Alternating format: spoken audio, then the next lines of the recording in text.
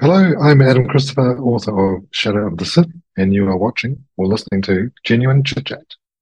Hello, my friends, and welcome to another episode of Genuine Chit Chat, which is also on the feed of Comics in Motion and Star Wars Comics in Canon and the YouTube channel. This is covering all my shows at the moment. This conversation is an episode which is a predecessor to the Clone Wars Conversations, which is a new show that myself, Dave, and Maff are launching in 2024. It will be on the feed of Comics in Motion and on the feed of Star Wars Comics in Canon. And it'll also be at youtube.com/genuinechitchat, so you can check the video versions of that show when it comes out then, or the video version of this show. But in essence, myself, Dave, and Maff watched The Phantom Menace and Attack of the Clones recently. Megan was with us on one of those episodes, and then we just watched the Clone Wars movie. It came out in 2008. I saw it at the cinema, and it's got very, let's say, mixed reviews. So myself, Megan, and Dave were not looking forward to watching this one because we've seen this movie before, whereas Maff has never seen this or the Clone Wars before, so it's a very interesting conversation. So we talk about the movie in itself, new characters, animation style, how characters compare to their live action counterparts, and what elements of this movie that we like that then shows up in the future of the Clone Wars without spoiling the Clone Wars for Maff. So it's all about the Clone Wars, so it's a really, really fun conversation, but there won't be any spoilers for the series. Again, check it out on YouTube if you want to see the video version of this, and in 2024, we're aiming for one episode a month. There's going to be myself, Dave, and Maff, and occasionally Megan, talking about either the whole season or a half season of each series of the Clone Wars animated show. So this is the final sort of prelude before we delve into those in 2024, so I really hope you enjoy it. I should have a normal episode of Star Wars Comics in Canon back on the feed next week, but we shall see. Life's just super busy, especially at Christmas.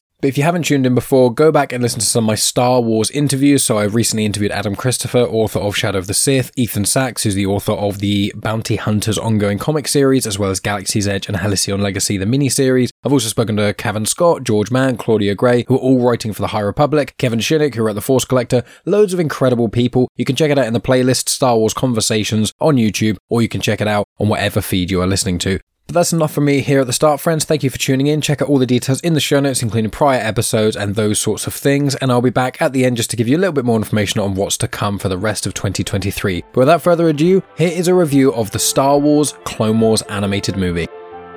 Welcome to Genuine Chit Chat, where we have honest conversations with interesting people. And I'm your host, Mike Burton.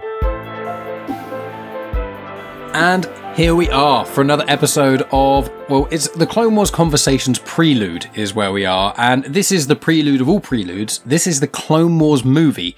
Some would argue the greatest Star Wars movie ever. And those people haven't seen the other Star Wars movies.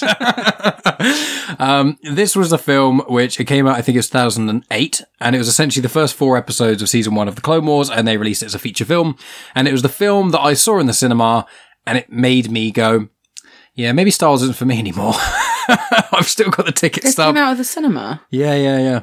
It came out of the cinema, I watched it, and I was like, Star Wars is not quite, I mean, I don't want to be dragged, but I was like, apart from video games, Star Wars is pretty dead to me. I was like, I don't really want to watch the Clone Wars series.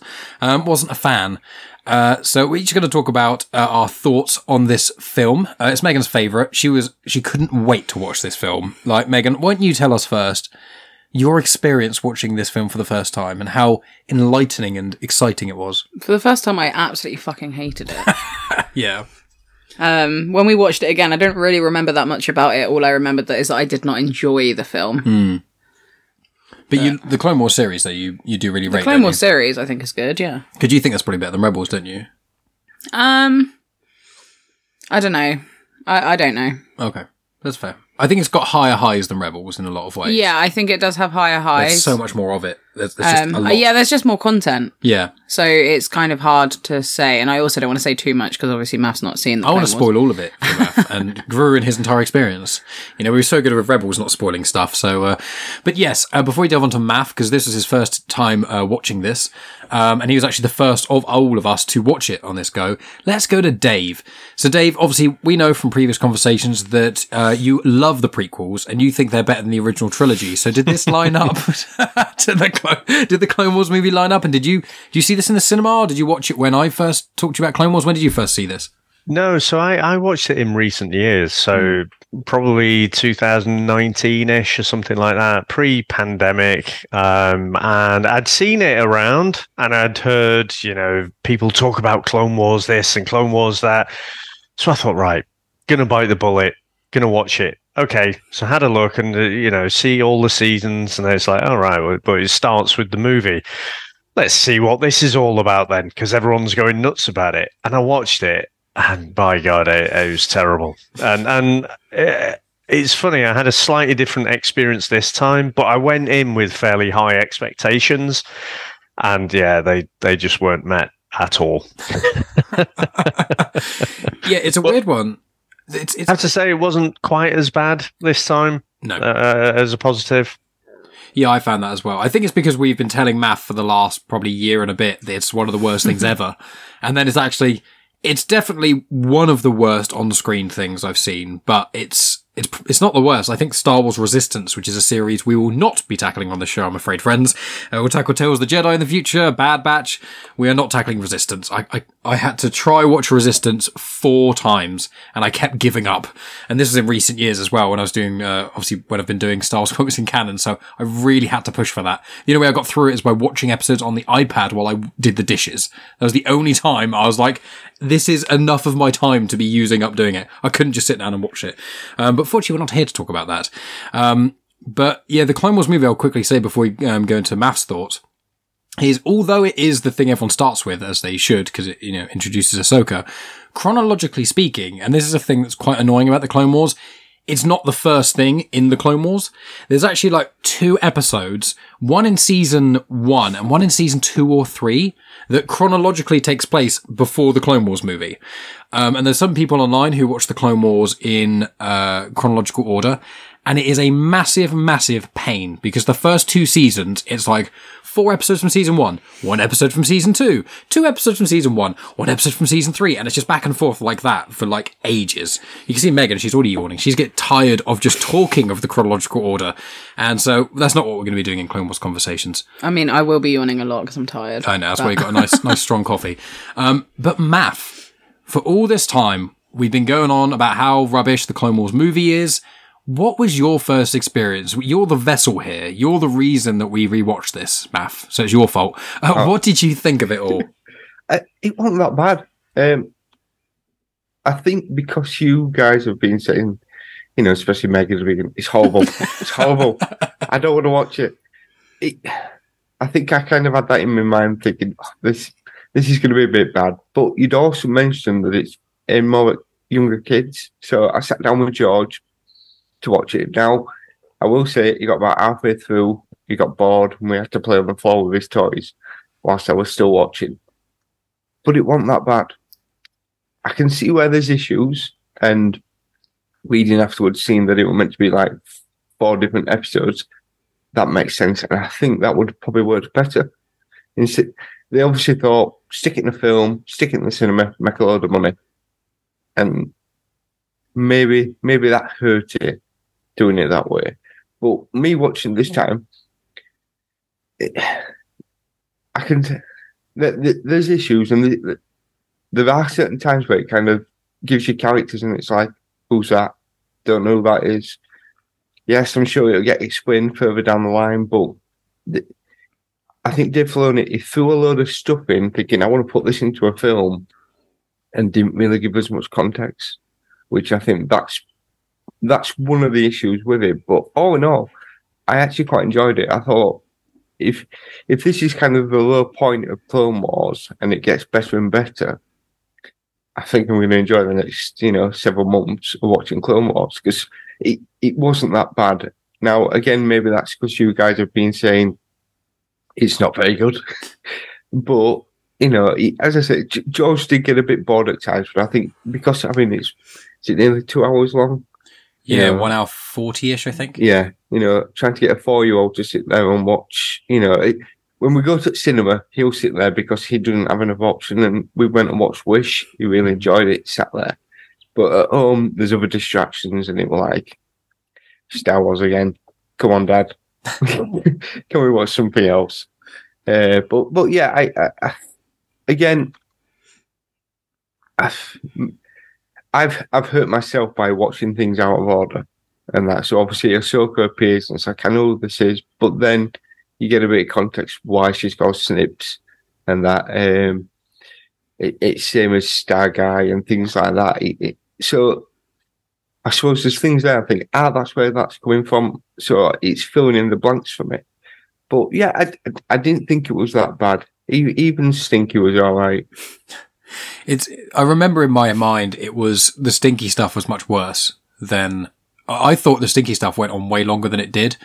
And it's quite frustrating because obviously we'll get to season 1 of Clone Wars, obviously after we've done this pod, I imagine we'll all individually start kind of watching it so we can record in January. But what's really frustrating to me personally is there are 2 episodes in season 1 of the Clone Wars, and they're about General Grievous.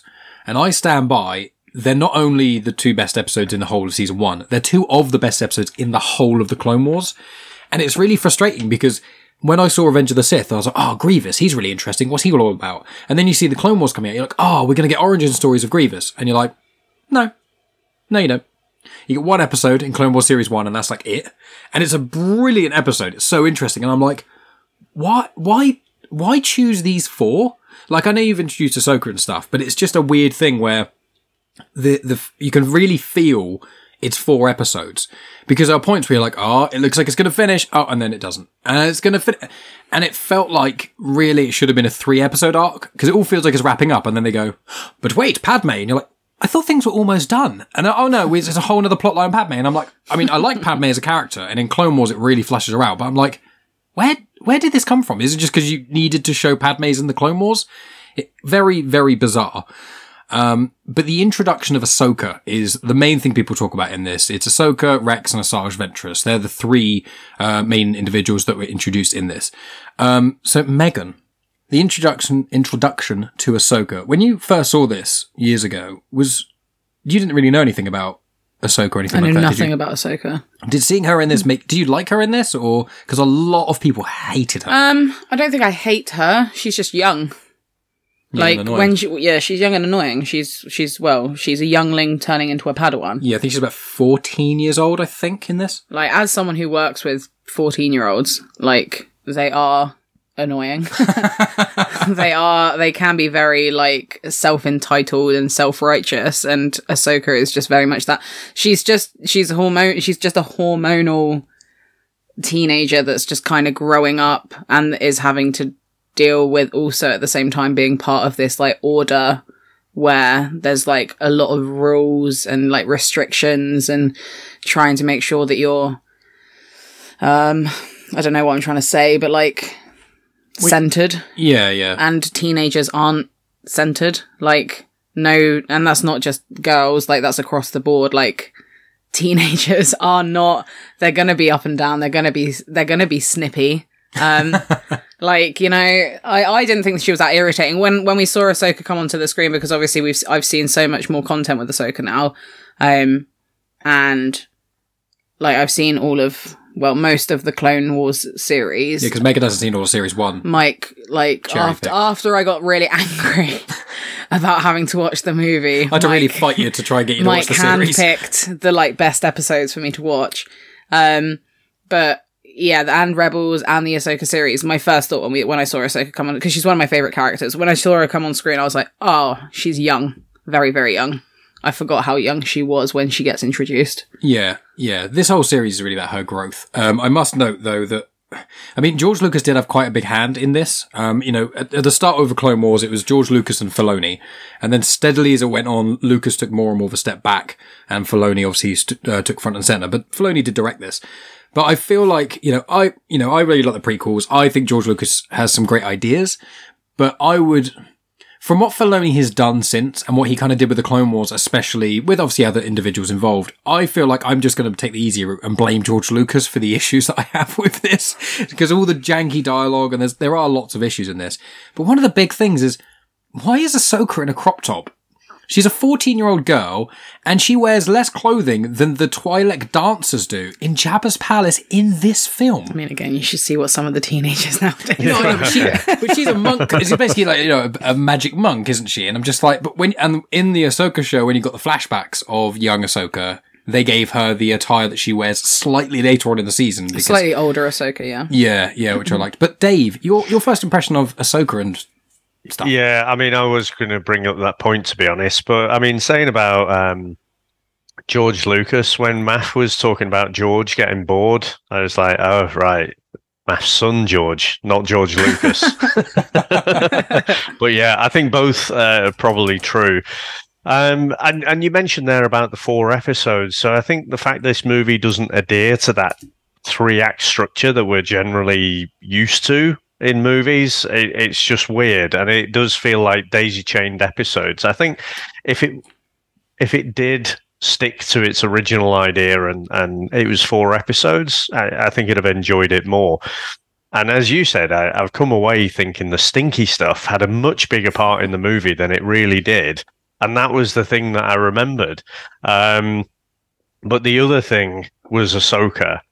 So super annoying. But it's not just that she's annoying, and I agree, as a father of teenagers, fucking annoying, know it all. Know everything, I know nothing, of course. She's very arrogant in this film. So you do expect that arrogance, but it's the fact that she's kind of right with stuff, and she's like teaching almost Anakin and Obi-Wan how to be Jedis almost. It's just like, come on. And I think we'll see this through all the Clone Wars, where just the swings in the dial of childishness to, real adult themes, talking about the politics and manipulation of people and systems and genocide and all of these things. It's weird. There's no middle ground. There's not a sweet spot of, okay, this is what it is. It just completely swings from one to the other. But the over-sexualization, I didn't realize she was supposed to be 14, but ultimately that crop top is just sexualizing her. So I just... And everything. Yeah, it was off-putting. I think it was wrong. I mean, I'm like, why the hell would you do that? And I think Filoni's based her mannerisms and stuff a bit on Leia and how Leia would be as well. So I don't know if he's got something for slave Leia or something, but yeah, it was off for me. Yeah, there were issues. What about you, Maff? What were your kind of, obviously, as you said earlier, you knew Ahsoka kind of backwards. You started with her in basically Mandalorian and Book of Boba Fett, then Rebels, then Ahsoka, and now back to Clone Wars. I mean, to be fair, it's how Star Wars normally works. You kind of get the middle first, and then you kind of dot around. Why do it in order? And that's just that's foolish. I've got, Hillary's 18 now. So I've been through the 14-year-olds. And yes, the crop top's a weird choice, but at the same point, controversial, it's the right choice because I've had a 14-year-old daughter who wants to be dressing like an 18, 19, 20-year-old. So they do kind of do that. Ahsoka, in a way, she's like a 3 character. She's trying to be a Padawan. She's also trying to be this great, kind of Jedi as well. And she's also a teenager. So there's kind of a few faces to her. And she's put with not Obi-Wan as everyone thinks she's going to be at the start, with Anakin. Anakin's only, 18, 19? 19, yeah. Yeah. So he's still immature. He's still learning. So you've got 2 teenagers to a certain degree. And, she's probably looking up to him. She knows of him. So she's trying to kind of do that. Oh, I've got to make sure I do everything right. I've got to kind of show up a little bit. So it does kind of work. It's frustrating because you do kind of look at it as yes, you probably shouldn't be in a crop top and that. But at the same point, that's kind of what 14-year-olds try to do. They try to be older. And through the film, I mean, she's right a lot of the times. And this is where Anakin's wrong because he won't listen. And that's his downfall at the end of the day. He's too arrogant. But to be fair, Obi-Wan's a bit like that as well. In fact, most of the Jedi are like that. The biggest downfall is the fact that they think they're better than anything else. Well, it's literally why the Jedi stopped. Yeah. It's now Palpatine 1, isn't like it? you've got Mace Windu, who's like the biggest dickhead of them all. Literally the downfall of the Jedi. Megan is not a fan of Mace Windu. Mace Windu. He is a knob. He's so fucking arrogant. It's amusing. The guys that are meant to be in charge and in control and be the top guys are a bit, it's like the British government are bloody useless. it, and then watching Palpatine is so above and so more intelligent than anybody else, being 100 steps in front of things. This thing with Stinky, whichever way it went, he was going to win.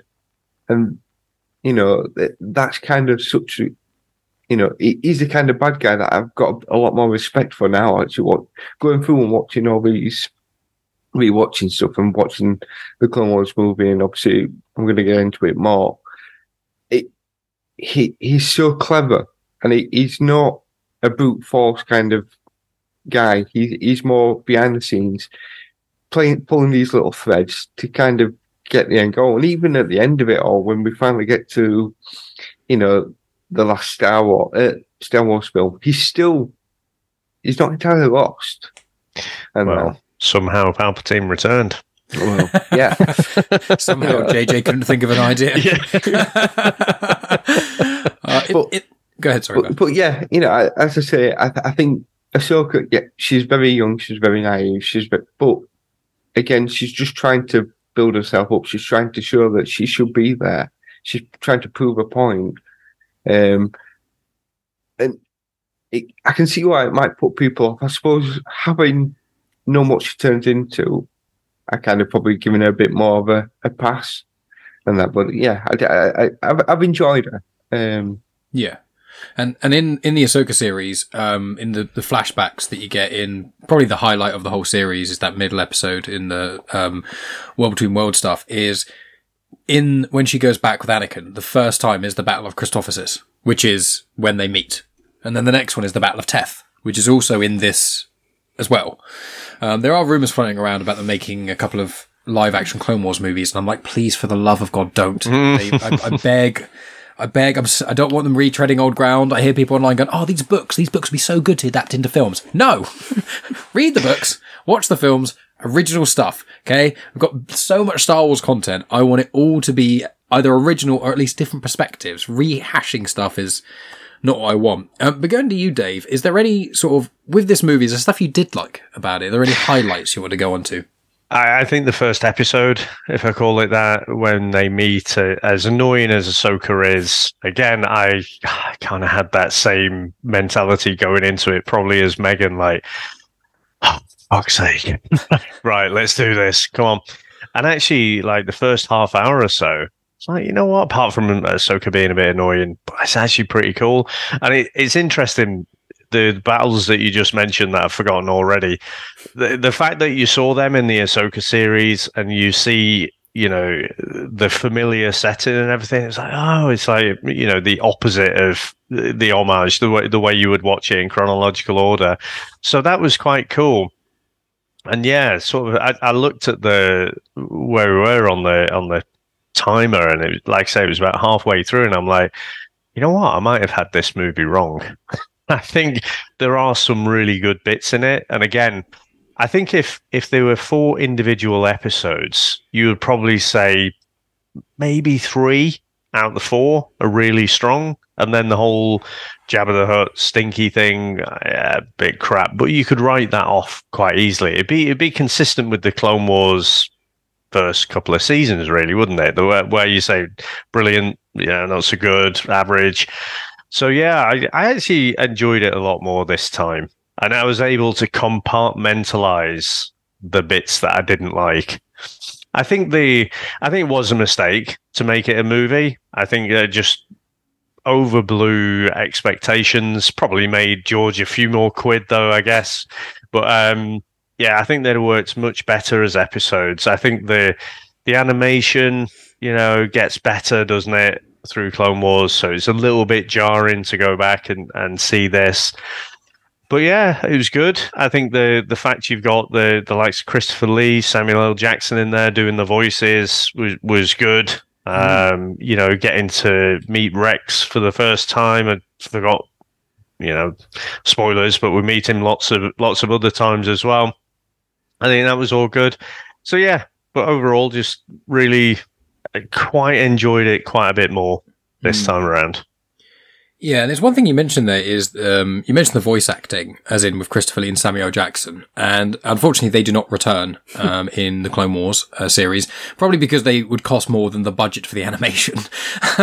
Just like, they do not return. There are a few people we get, Ian McDiarmid pops up in, I think, the final series or something like that. There's times in which Palpatine isn't voiced by Ian McDiarmid, and there's times he is, and I can't remember exactly, when and where, but I think the voice actors of this do such a good job for the most part, but there's just one or two scenes where there's dialogue feels really choppy and unnatural. And I think that I didn't realize this until a few years ago, that the majority of voice acting is all done completely separately. And like even nowadays, like the Bad Batch series, which obviously Maff hasn't seen, but it's, a group of clones and an individual who's different.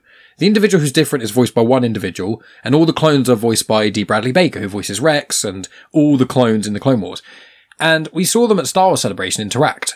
And they're like, oh, it's so great to see you again. We've only met like twice before, because they record everything separately, even though the Bad Batch has like 2 voice actors almost for the entirety of it. And it bothers me a little bit, because it's like, I understand scheduling and all this kind of other jazz, but I'm just like, there's certain times where I think dialogue, it just benefits so much more when you can really bounce off each other. And I think there's that thing of, it sounds like, I'm saying this thing, and now I am saying this thing, and now I am saying this thing, rather than, there's no overlap. It's almost like someone's put the exact, like, half a second gap between one, like Ahsoka's dialogue and then Anakin's. For there's one or two scenes where it's exactly like that, and it really feels like they're not together. It would work better if they did talk over each other, like a conversation would go, instead of, like you say, because they're reading it, and like you say, they're not bouncing off each other. You can kind of feel that it feels like a script being read. Can I get a bit audio engineer geeky here? I'll go off on a little bit of a tangent. So this is ultimately how a lot of bands did it back in the day, and I think you'll find that most kind of voice acting is done, even if they're physically in the same building, you're going to be in different booths, because you want to make sure that you can EQ and isolate that one voice, and you don't want the bleed from everything else. Now, what is super interesting, the single that's just come out a few weeks ago from the Beatles was taken from an old John Lennon, just a regular mic, recording him playing on the piano. And for years, you couldn't do anything with that because it would just sound shit. When you hear proper recorded music, you can hear each instrument, and that's because they're all individual, and then it's brought together and it sounds like the band are playing together, whereas actually they weren't. They were recording all their bits sort of separately. Again, if you watch was it Get Back, the documentary and stuff like that, you can see that they did get back together, but then they still had that problem with bleed from the other mics coming through, so you couldn't isolate that. But what they did from that John Lennon tape, they were able to use AI to essentially isolate John Lennon's vocals and the piano, and then they recorded the piano separately, but because they were able to isolate that voice, then they could EQ that on its own, and then, McCartney and George Harrison back in the 90s added their bits. They more recently put more strings on and stuff. So you have this single, which stars the lead vocals of someone who was shot in 1980. It's fucking bonkers. So I wonder, because you've got that technology, maybe moving forward, I don't think immediate. Change takes a long time to really adopt technology like that. But maybe you will start to see people more recording at the same time. Because, like I say, it'll take a while because all the systems and everyone's used to working that way. But I agree, the voice acting is a bit choppy, but I think that's more in the editing. And you must do it in the audio as well. Like if you obviously we're on Zoom, I don't know if you have the separate tracks. I do, yeah. I always individually do the tracks. Yep. If there's ever a point, if there's lag or someone talking over someone else and they're both saying I do just move them apart or put them together. So even if they were apart, you could have edited it better to make it sound as if they were slightly talking over each other, because you just drag the one track under, don't you? So I think it's the editing as opposed to the voice acting. Yeah, I agree, because the voice acting at points sounds amazing. And I'll say that with Peter Jackson's technology, as you mentioned about the Beatles thing, is phenomenal. And I'm not the biggest fan of the Beatles. Obviously, they're phenomenal as a band and what they did, but when I listen to their music, I'm like, yeah, that's pretty good. Like, I'm not a diehard Beatles fan, but I listened to that new track and I was like, this sounds brilliant. You know, as you say, considering Lennon died over 40 years ago, and you listen to it, and you go, this sounds so good. And Peter Jackson obviously invested a lot of money and time into developing that software. I think you've got a really good idea there, Dave. But for me, I just thought this might be oversimplification. But for me, if I was to do voice acting, especially if there's only one or two people as opposed to an ensemble voice cast, because then it becomes near impossible, is I would just almost have it where you've got two people in separate booths that are all sound boothed, but you've just got one almost plexiglass window between them where they're kind of facing each other, so you can kind of see, you're just looking in each other's eyes and you're kind of having that back and forth. You both got headphones on, you can hear each other. I wondered if that could have been a potential, but as we develop through, obviously with this, the cast, there's actually quite a few people. I think there's 20 odd individuals. And throughout the Clone Wars, there's lots of guest stars that pop up and other things that happen. So it is interesting. And what did you make? Were you bothered by the voice acting or anything, or does it not really faze you? Didn't faze me. Do you think that Anakin and Obi-Wan, and because the people who are Christopher Lee and Samuel Jackson, do you think they did a good job of replicating characters we knew from live action? I don't think about stuff like that. I literally just watch it. So it didn't even bother you, so it clearly shows how well it was done. Yeah, I mean, I just thought this film was boring. Well, yeah, you were like halfway through, you were like, God damn, is this only halfway through? Because it was just dragging. Yeah, it did drag. I don't notice stuff like this. Like, we've been in other podcasts where people go like into the intricacies of the voice acting and stuff, and it's not something that I notice. I'm just like, oh, it's just people speaking. But that's good though, because like I mean, most people don't know about these kind of things, so you're actually quite good for your perspective on that. It does work quite well. Yeah, I mean, if it's janky, then I'll probably notice it. But ultimately, if you were to play me a clip and then so if you were to play me two separate clips and one of them was a good example of a voice actor and the other one was a bad example of a voice actor, or just a bad example of voice acting or editing or whatever, I probably obviously would be able to pick out the differences. But otherwise, to me, it's just someone speaking. I don't hear, it's not something that I listen out for. I don't really notice it. And did you think Obi-Wan and Anakin sounded like Obi-Wan and Anakin? They just sounded like the people from the Clone Wars. So do you not? The same actor. It's the same voice actor, isn't it, for the whole series? Yeah, but I mean, like, obviously, Ewan McGregor's not. I know that. So I'm saying, do you think they sounded like their live action counterparts? Well, kind of, but I've also seen the whole of the Clone Wars. Yeah. So for me, it sounds like Anakin and Obi-Wan in the Clone Wars. Like, do you know what I mean? Like, I already associate those voices with those characters. So for me, it doesn't matter whether or not they sound like Obi-Wan or Anakin. I think they sound-ish like them. They don't sound completely different for me to be like, oh, that's not them. But I already recognize the voices because I've already watched the entire series. And technically, when you've seen all of the Clone Wars, you actually hear more of the voice actors of Obi-Wan and Anakin. Well, yeah, this is the thing. I've heard their voices more than I have Hayden Christensen and Ewan McGregor. So, you know. Yeah. What about you, Maff? What did you think of it? Because obviously this was quite new for you in that regard. Yeah, I think it comes down to how much the voice actor is invested in the role. You have, I mean, whether people are like this stuff, Samuel Jackson is Samuel Jackson. You can tell it's him. But it just kind of sounds like he's phoning it in a little bit. But Matt Lanter's playing Anakin. I quite liked it. I mean, Hayden Christensen, it's great that we got him back. It's great that, you know, they've made a big thing about it all. But he has only been in he's only been in two of the films, and then the series. So we've only actually had him a little bit. This guy, who's obviously we're going to do 8 seasons of Clone Wars, he's taken that on. Now, I think he sounded all right in this. Ask me 8 seasons down the line what I think of him. But there is the points where it does kind of feel like they are just reading the scripts. They're not actually in the scene. But then there's other points where I think when Obi-Wan's kind of He's battling the droids and he's telling Rex to go. That kind of gels a lot better together. I think it's more when there's a lot of action going on, you can kind of get pulled into the story more, so you're invested. Whereas when it's just two characters just having the dialogue, it's a little bit more noticeable, the fact that, so we are going to go this way, But again, I think maybe that's just down to the editing. It's just that little bit, if they'd have bled it together, having that conversation might work a bit better. But,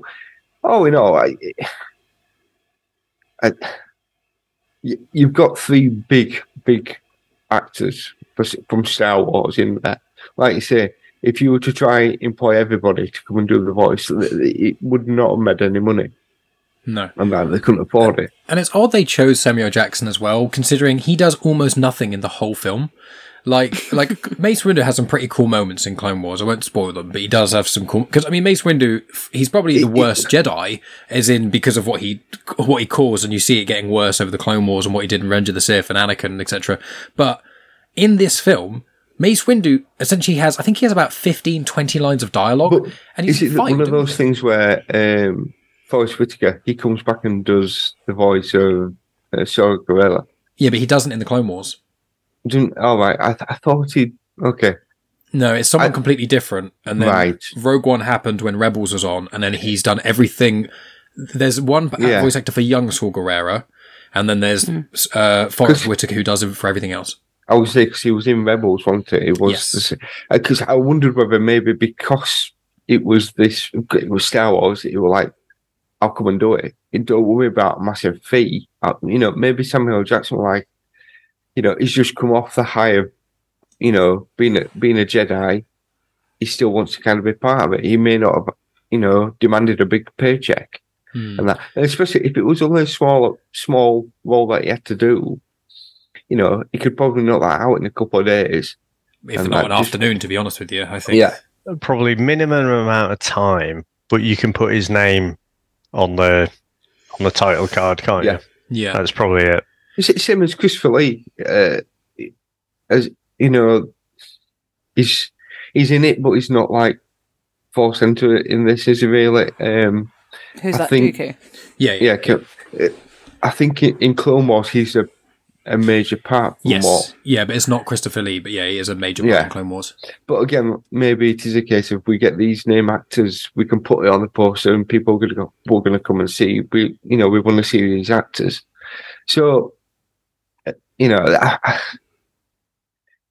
think the one voice who Anthony Daniels, yes, he's CPO, but that CPO, to be fair, if anything, as I'm watching these again, he's getting more and more annoying. He's getting to be the character that I'm just liking.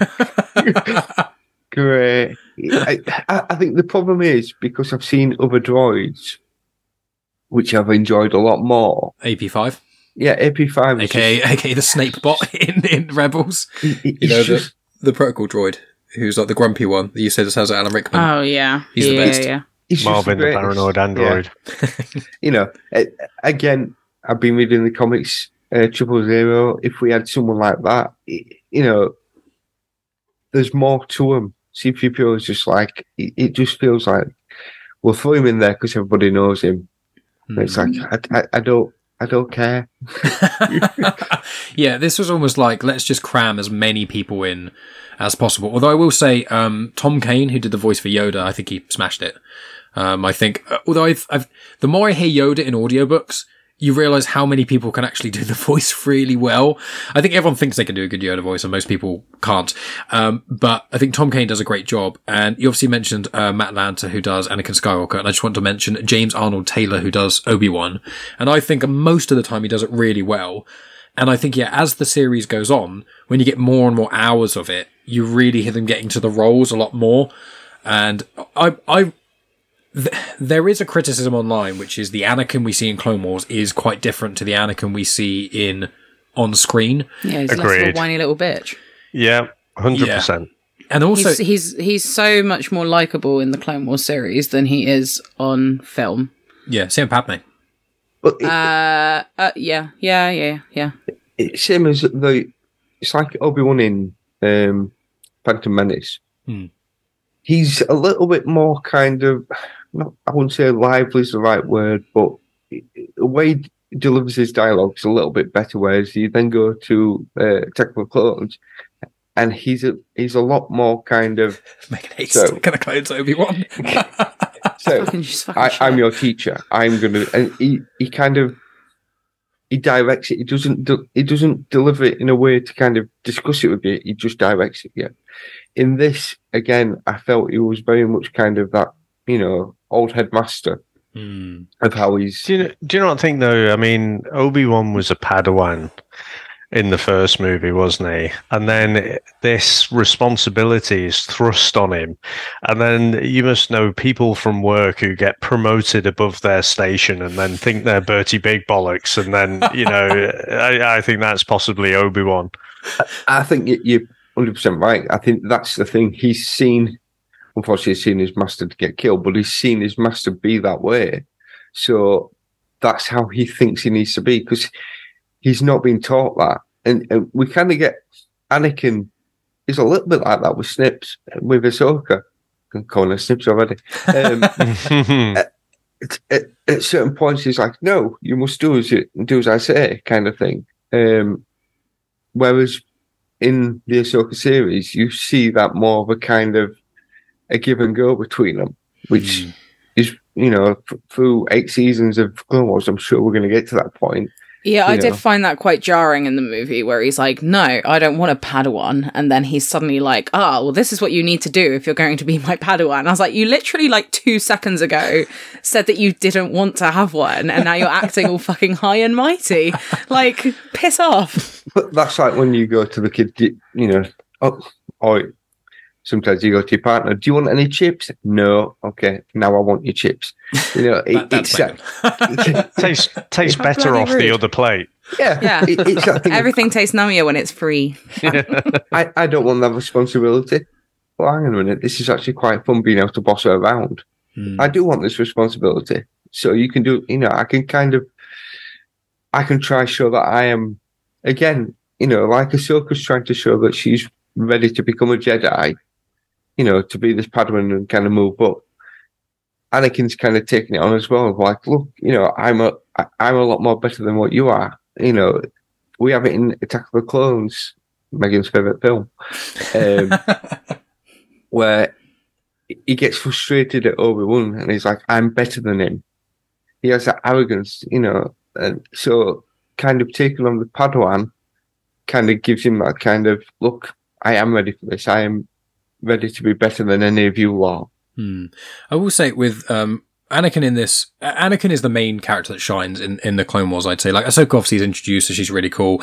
Obi-Wan, in the Clone Wars, he's kind of nicknamed Sassy Obi-Wan by people outside the universe, because he is so, you get a little bit of it with Ventress in this, but Obi-Wan in Clone Wars, my Funko Pop of Obi-Wan, my favourite Obi-Wan, as much as I love you, McGregor, is Clone Wars Obi-Wan, and there's so many episodes where he is so sassy, because now that Anakin's no longer below him, they're basically even, because a few weeks before the movie, Anakin got promoted to Jedi Knight along with a batch of other prospective Padawans, and so he's only been a fully fledged Jedi maybe for a couple of months, if that.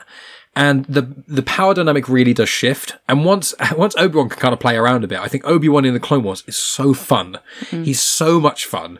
And I really, really like that. I like their dynamic and stuff. But I want to ask Dave, just out of interest, because I know obviously you're not the biggest fan of the prequels, do you think this film is worse than the prequels out of interest, as a watch? Yes.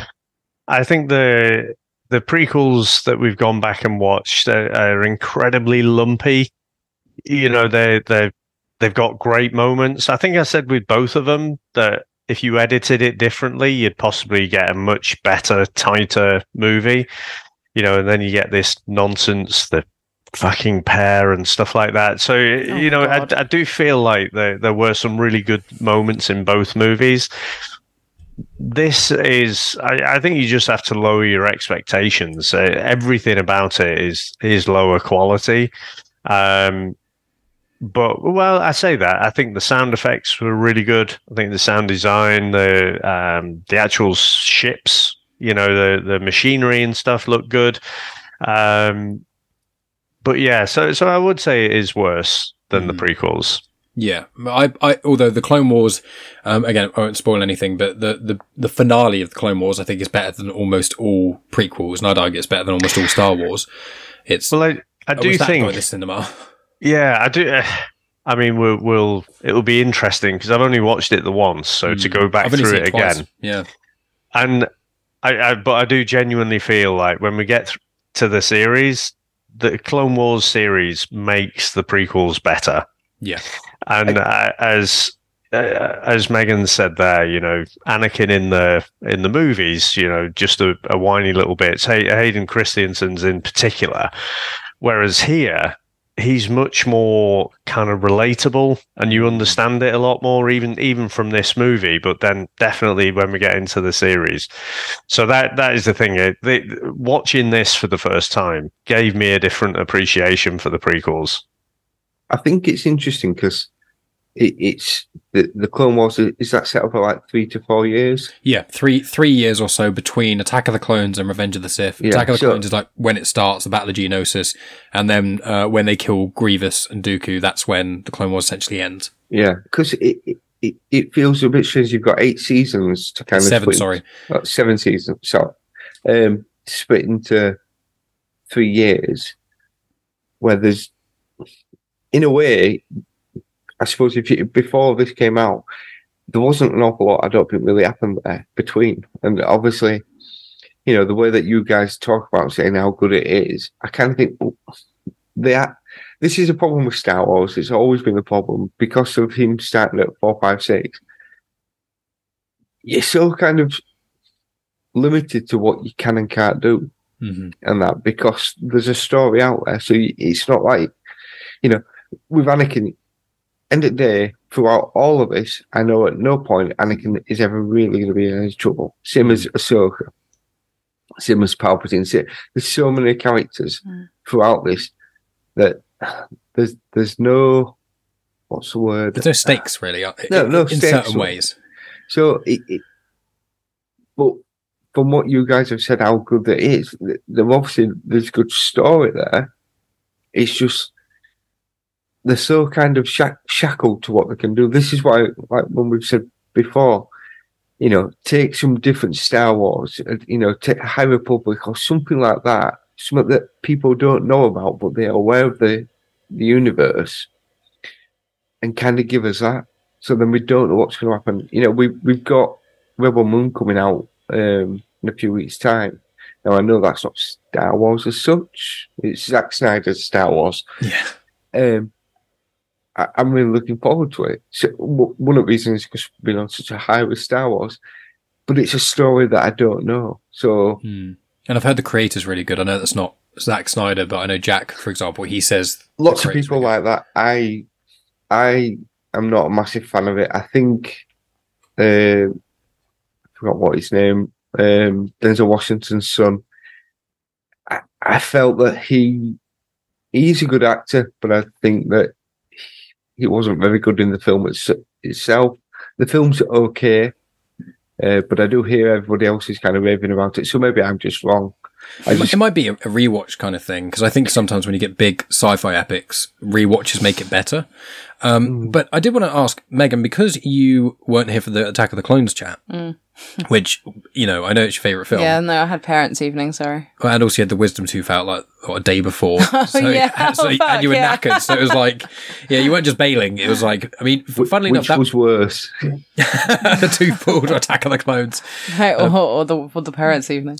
But with Attack of the Clones, like, some of the issues that you had with that, like, do you find that some of the issues you have with that are the same in Clone Wars, or like, what are the issues you had in Attack of the Clones, and how is Clone Wars somewhat different? Well, my main issue with Attack of the Clones is this: it's just shit.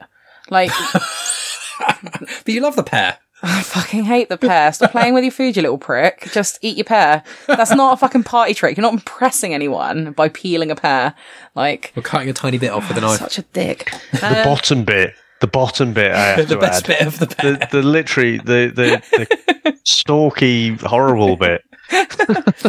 I've said this so many times, and I've probably said it on podcasts. I can't remember at this point. Like, I know that Ewan McGregor is a good actor. I like Ewan McGregor. He's a very good actor. In the in Attack of the Clones, he's shit because the dialogue is crap.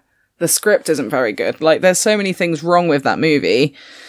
What was your original question? What was the question? The issues you have with Attack of the Clones. Why? Because you really enjoy the Clone Wars, and obviously you're not a fan of Attack of the Clones. What is it about Clone Wars that Attack of the Clones failed at? The thing that I like about the series of the Clone Wars is that it flushes out more characters. So, like, again, I don't want to say too much because I don't want to spoil it for Maff, but there's characters that in films, am not fussed by because I kind of somewhat see them as redundant, really. There's no depth to them. There's no depth to them. Whereas they are way more involved and there's so much more backstory to them. Like, I can't stand Anakin. I prefer, to be honest, in comparison to the Phantom Menace and Attack of the Clones, I prefer young Anakin. I can't stand Jake Lloyd. Hayden Christensen's Anakin in Attack of the Clones because he's such a whiny little bitch. Like, and I know that's just a Skywalker trait because they're all fucking whiny. You're not a fan of Luke. I'm not a fan of Kylo. They're all fucking whiny. Like, they're like, yeah, I much prefer, young Anakin to Hayden Christensen's Anakin in Attack of the Clones because I can't, there's so many things that I can't stand about the dialogue and the script, and I think just the direction of how, like, as I can't remember who said it, but it's very like start and go and chop and change. Like, again with with Ewan McGregor, I know that he's a good actor, but I don't think he's very good in Attack of the Clones. Whereas in the Clone Wars, again, like, you just find more in-depth information about the characters, and it does add way more to, like, the prequels. Even Padme and Anakin, when you see, again, the relationship, we don't really get to see it in here. Right, yeah, but even with Padme, like, again, I don't want to say too much, but, like, her going, like, from this, like, badass, like, independent woman in the first movie to, like, oh, I'm going to wear this disgusting pearl dress and flirt with this, like, person who I'm not supposed to flirt with, to suddenly, like, oh, woe is me. I'm in the third movie now and I barely do anything aside from be pregnant and die. But, like, there's so much more to her in she the was Clone better Wars when series. she was in the arena. In Attack of the Clones. When she got sliced and then got, like, semi-naked. But, and that's what we... Funny, she didn't listen to the podcast with us, to clarify. She didn't listen to that. And we spoke for ages about that part. What about her the rip, and just her midriff showing. So unnecessary. But that's the thing. Although there's issues there, you see a better version of Padme. Whereas when you see the bit where it's like... I mean... I think the bit where they're in the field, it just shows Anakin is more creepy than what he ever should really be. Low-key fascism. But it also just shows that... I can't use mind tricks on you.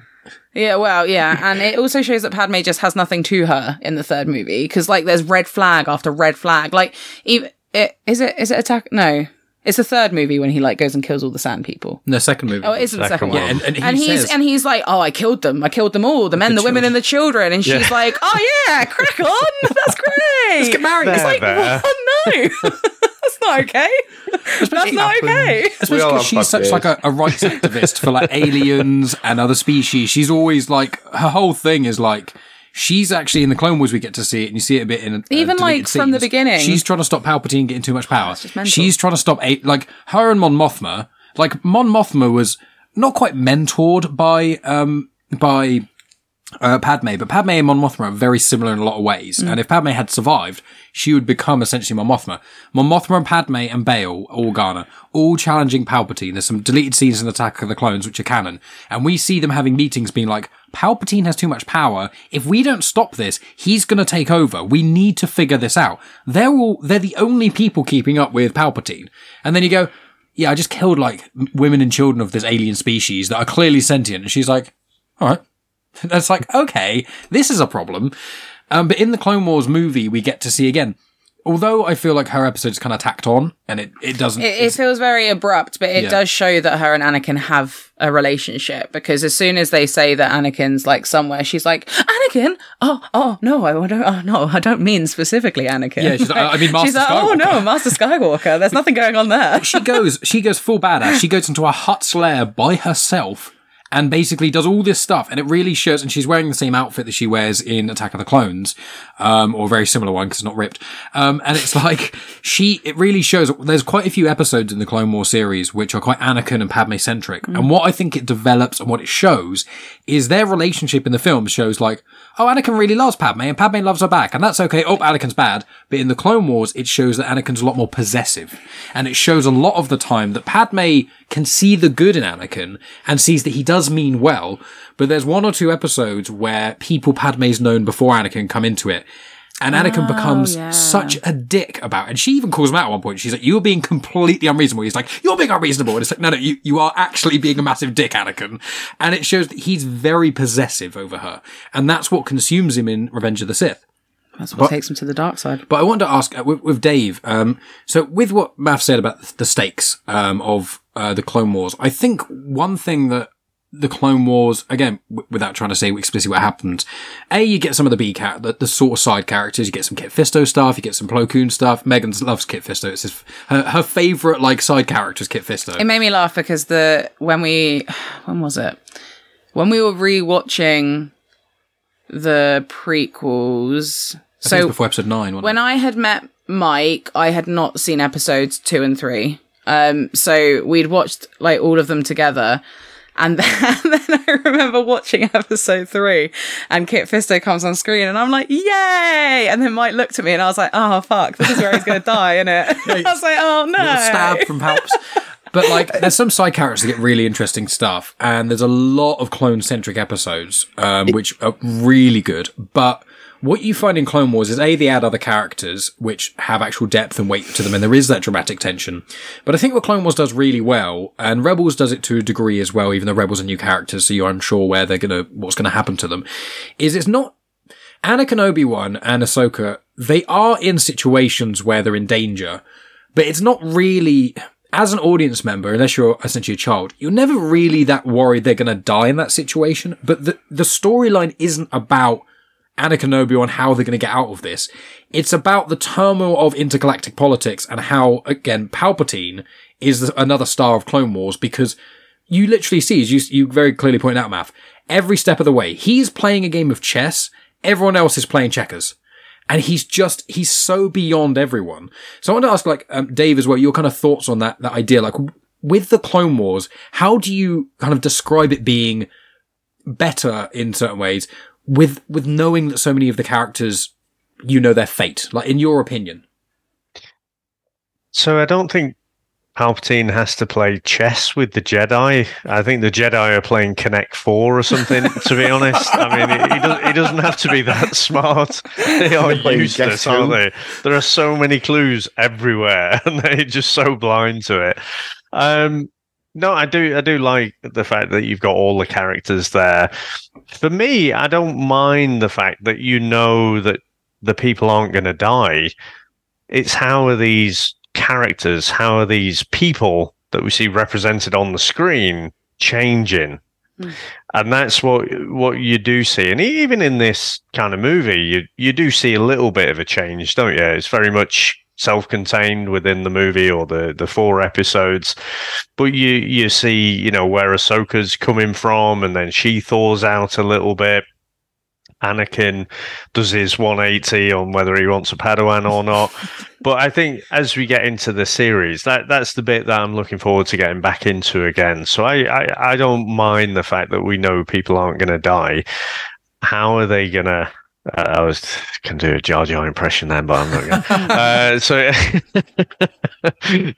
It's how they change, and how it really does have a lasting impact. It's not just the villain of the week kind of thing, you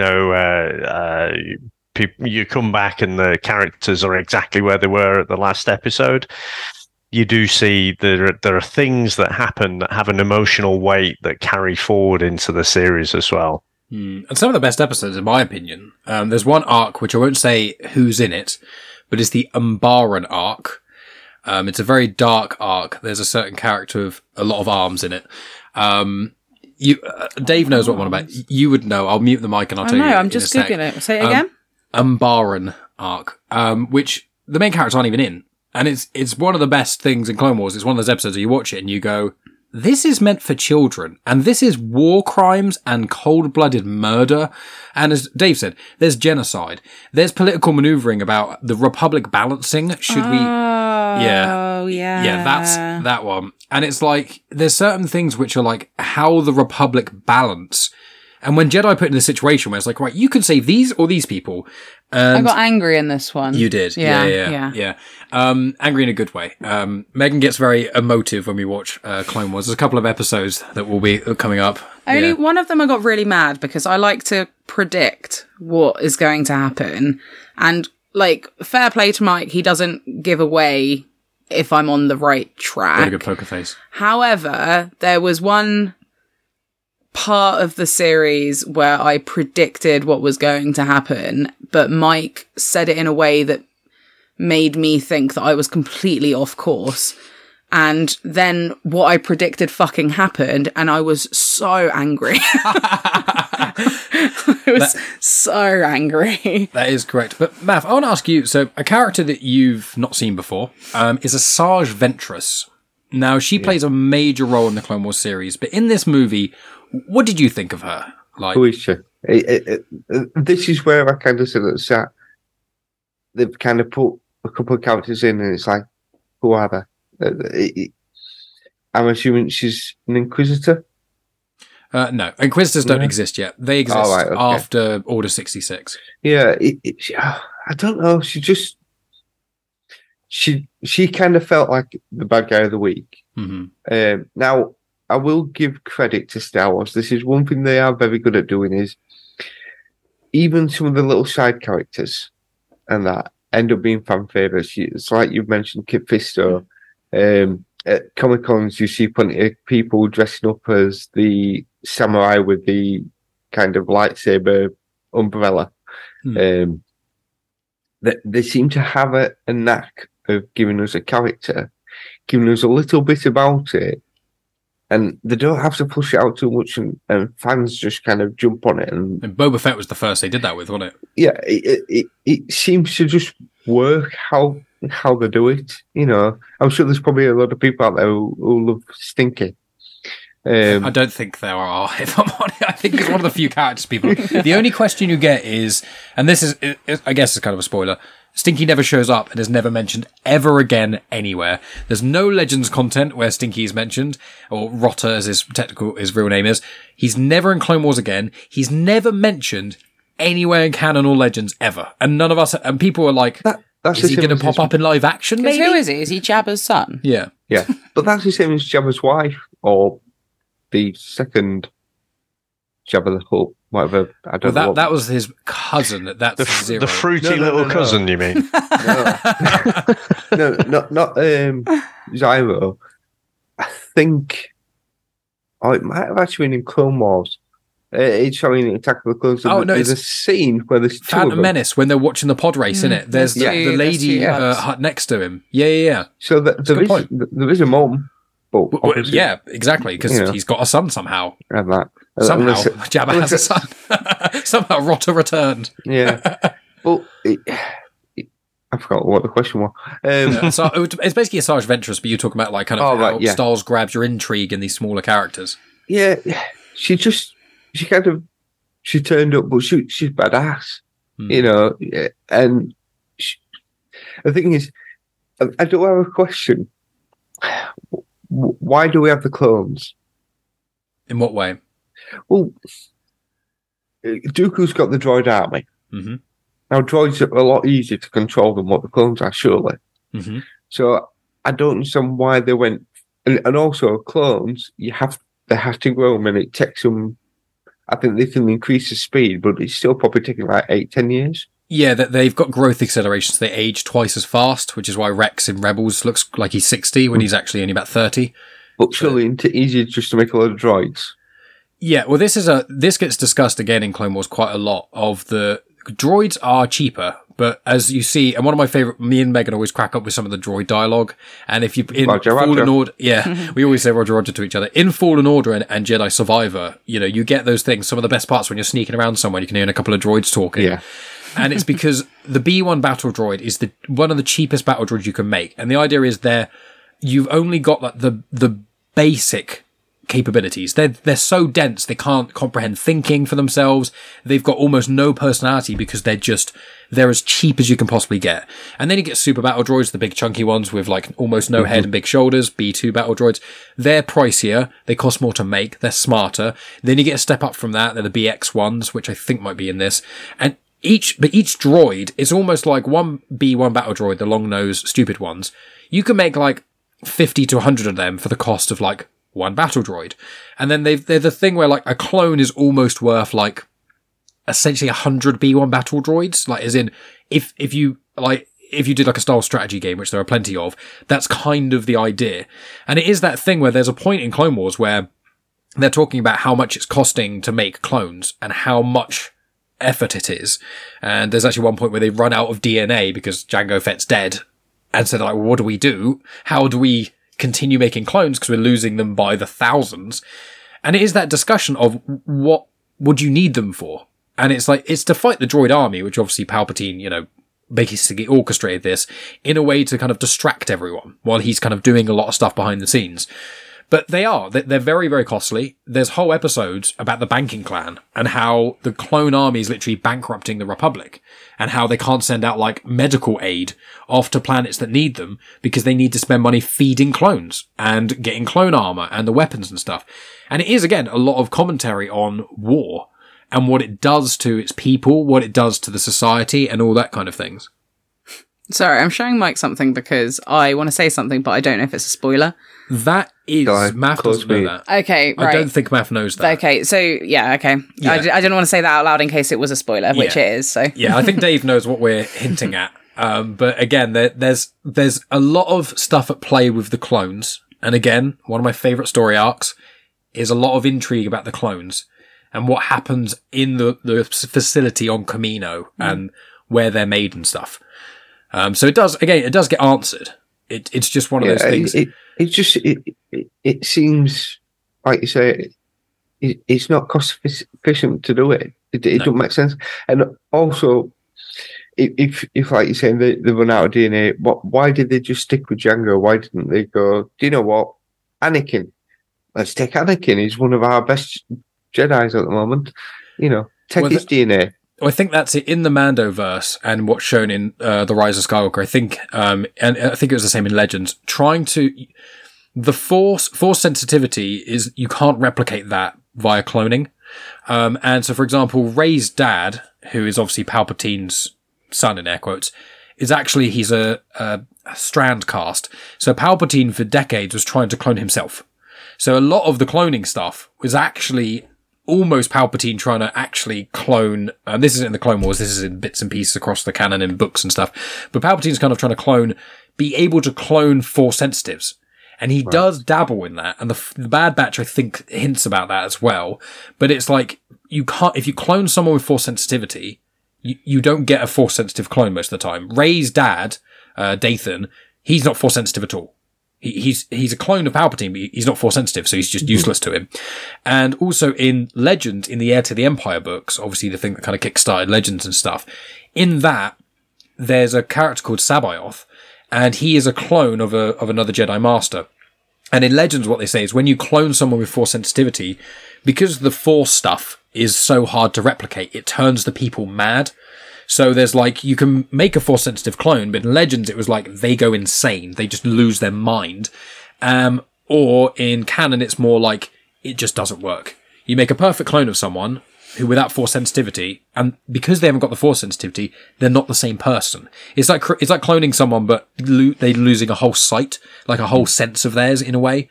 Like if you clone someone, you have to grow them from birth, but it's exactly like you, Maff, but you're blind from birth. By the time you get to the age you're at now, just from that difference of not having one of your senses, you'll become a different person, and therefore the cloning process doesn't work, in essence. But it's a very big moral question, a very big one that gets delved into a bit in Clone Wars, and the morality of it, where clones start to question their own purpose, is a very, again, this is a show for children. And they're talking about existentialism. It does get darker and darker and darker. Especially as it goes on. As the series go on. Very much so. But we will slowly start to sort of wrap up here, but is there... You've just gone off on a tangent. No, We I haven't know. been talking about the movie. But yeah, I know. Ventress. I liked her. No, we won't fully wrap up, but we'll start to. But I did want to mention there's one little thing I have to say, which is when Anakin and Ahsoka hide in that box at the start and they hide from the droids. Good idea, okay? Why did they hide dead in the middle of the bridge? There's debris next to them that they can hide next to. And they're like, let's go right in the centre. So let's have loads of droids essentially tripping over this box they're hiding under. And there's little bits like that in this where I'm like, this is a bit prequel era silliness. But aside from that, I did enjoy this watch a bit more. I wanted to ask if, Dave, is there anything we haven't yet touched upon that you want to kind of discuss a bit in this, either good or bad? I'll just say about Stinky, you say he hasn't appeared anywhere, but I wonder if he is an early prototype for baby Yoda.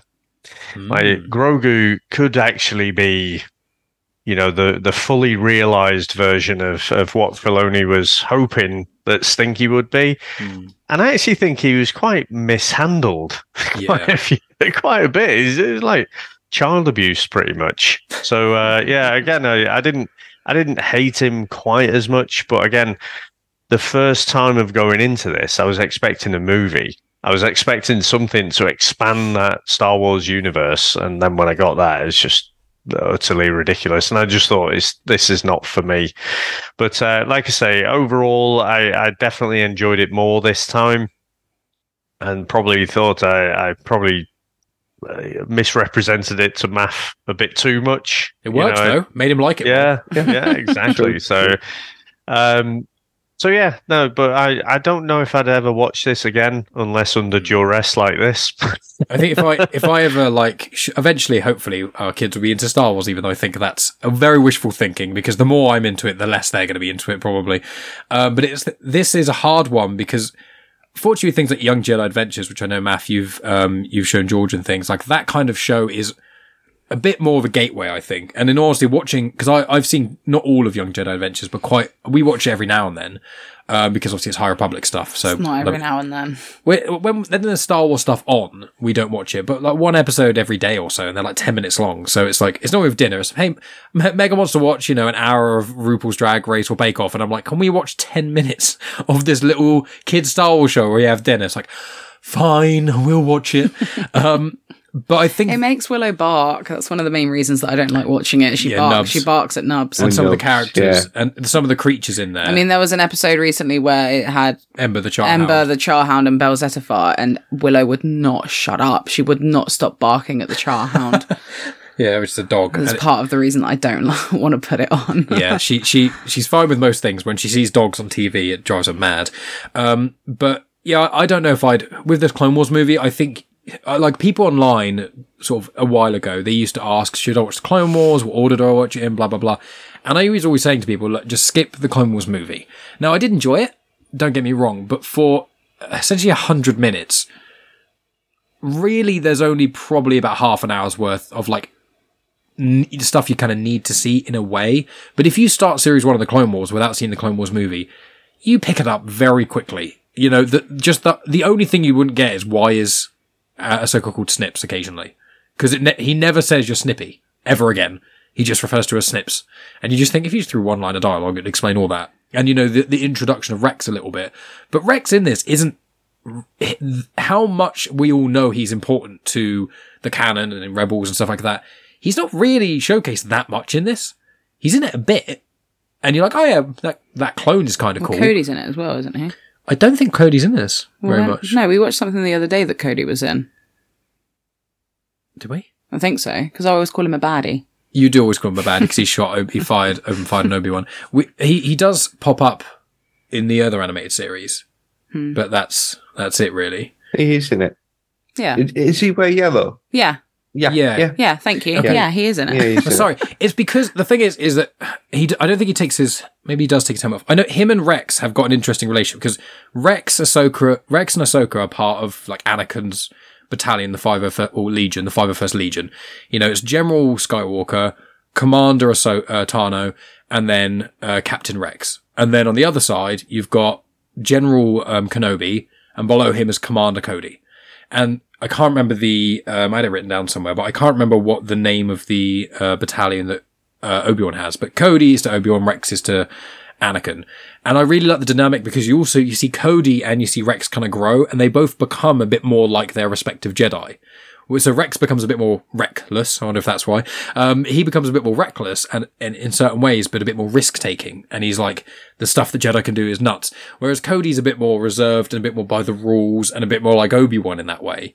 So I did like that, but I don't think this is essential. And when people watch the Clone Wars, I may, most of the time, especially if they're unsure and they're not, if you're bought in like me, I'll just watch everything.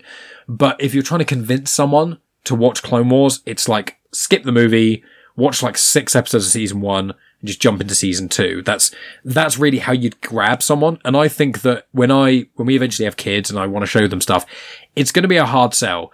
Star Wars is going to be hard as well, because I either have to start with Phantom Menace, which is heavily flawed, or A New Hope, which I love, but it's very slow. And for kids who generally hate older stuff, you can feel the age of it. So I'm going to be controversial now.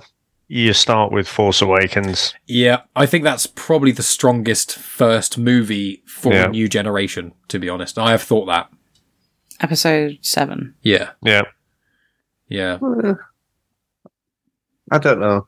I suppose that gets them in there. But it's like you asked Megan this on the previous podcast when Megan was on. It's an unfair comparison because it depends what generation you are. Yeah. The thing is, when you have kids and they get to like 10-year-olds, we could have a whole different Star Wars at that point, which they'll be into then. I grew up with, the originals and that, and then we got the prequels. I will always prefer the originals because that's my childhood. That's what I grew up. Yes, they are slow, but I forgive it because, I've got affinity to that. Whereas, the newer ones, they are a bit more kind of, like Marvel kind of, bang, big colourful, fast. Yeah. And that. So, again, it depends what generation you are to what you're going to enjoy. We are talking about Mike and Megan's unborn children here, so that's why I say Force Awakens. And there is no one around our age group who has not watched the originals. I don't think it's even anyone at our age group, to be honest with you, that hasn't. Yeah. The only people you get them is, not always, before I get anyone mad at me, usually I find it's women who I have interacted with who like to either apologise to me or subtly brag they've not seen Star Wars. There's a few guys I've noticed who do it. But one thing is when Game of Thrones was on and was the biggest thing, you'd get people going, well, I haven't watched Game of Thrones. Well, I'm so unique because I've not seen this. And when people do that with Star Wars, I'm like, you are just a dick. Yeah, but you're always going to have people like that because they're always going to... It's the same... I've literally got a Harry Potter blanket on me now. You're always going to have Harry Potter... Like, people who are like, I've never seen the Harry Potter films. I'm like, okay, cool, well done. Like, I don't Congratulations. Such a weird thing, isn't it? Yeah, it's such a weird flex. I haven't done this. I have never... I don't know, jumped off a tall building. It's a weird thing to talk about the things you haven't done because everyone's not done loads of shit. Yeah. It's because the mainstream stuff, isn't it? It's the bragging like, oh yeah, I'm not like everyone else. For years I didn't watch Titanic. Like everyone's going on about how good it is. And it's like, I know what the story is. I'm really not interested. Spoiler, the boat sinks. What? But sets out from Southampton. And then got round to watching it. Like, yeah, it's all right. It was nothing. It wasn't as good as what everyone kind of built it up to. But it was one of those things I was just not interested in. But I find that with a lot of films, though. Like, it's like there's loads of films that I've not seen that are like classics, and like generally, if it is a classic, I don't like it that much because it's always been hyped up. It's like fucking Anchorman is a fine... I know that's not classed as a classic, but Anchorman was so hyped up. Our generation went nuts with like, it. Everyone that I'd spoken to, like, as soon as you say, oh, I've not seen Anchorman, like, what? You've never seen Anchorman? It's like, no, that's why I literally just said it. Like, I don't... That's Megan's pet peeve, is saying she hasn't seen something, and then the person responds going, you haven't seen this? And then I watched it, and I was like, what is everyone going on about? Like, it's all right. But, like, I think with anything like... any kind of franchise that is as big as Star Wars, as big as Harry Potter, as big as Game of Thrones, anything like that that gets like hyped, if you're not like in it, once you watch it, a lot of the times you're not overly fazed by it, which is why I think there is this weird flex that or Lord of the Rings as well is another example of it. Like any of those. Yeah, it's like, I mean, Dave might not like me for this. I've never watched The Godfathers. You've never watched? Sorry. You what? We only watched Godfather 1, literally. Yeah, and I fell asleep. Well, I've seen it twice. We watched The Godfather last year, I think, for the first time. Well, you watched it last year for the first time. Well, yeah, I don't think I'm into the whole gangster kind of Sopranos. Never watched Sopranos. I mean, Sopranos is different because it's like it's like each season is like 10 hours or something nuts. So it's like the commitment for Sopranos. I mean, Godfather is like 5 years long, so. But you can watch it in an afternoon, whereas Sopranos you can't watch in a week. It's just one of those that I'm just not really that interested in. That's, there's several things that you think, maybe I like it, but I just don't know if I can be bothered to put the effort in to kind of watch something that I think I've missed the boat on. Yeah. I mean, I liked Godfather, but I did find it was... But the problem is with things like Godfather is like, there's so many things that have come since then that I watched first. Like I saw Goodfellas first. And I know it's not the same thing exactly, and Sopranos, I've not seen Sopranos, but I know bits about it. But it is just that... Don't get me wrong, Sopranos is important to the culture, but I think Star Wars is one of those things where it's Darth Vader is one of the most iconic faces in all of cinema. You never have to have seen Star Wars. You show everyone over the age of 12 a picture of Darth Vader, 99.9% of the people will be able to either say it's Darth Vader or it's in Star Wars. And there's not really anyone else. You show people pictures of Marlon Brando as the Godfather. A lot of people under 20 will not know what you're talking about. Like, it's just... Where Star Wars is beyond that. Granted, it's because, every 10, 15 years they go, well, yeah, new generation. There's also way more content. But there's like three Godfather films, and Marlon Brando's only in one of them for, spoiler alert, not that long, actually. I watched it and I was like, he's not even in this film much. He's on screen for about half an hour. The film's like 3 and a bit hours long, and it's like... so long. Barely on it. Dave, what have you not seen that's really popular? Probably quite a lot. I mean, I shock you maybe, but I only saw Godfather... I think it was 2 years ago. I do. Yeah, I think it was Chris who picked it one week, and I was like, oh, all right, I'll watch it then. But so I think there are probably other things that I've not watched as well that are deemed classics. I think for me, probably a blind spot might be like early 70s stuff that isn't, a huge classic. So stuff, or even 80s. So if it wasn't something that I'd have watched as a kid, which is weird because I watched like Nightmare on Elm Street, Hellraiser, stuff like that in the 80s. No one seemed to care, but like if it was, watch one this year, I think, called The Conversation with Gene Hackman.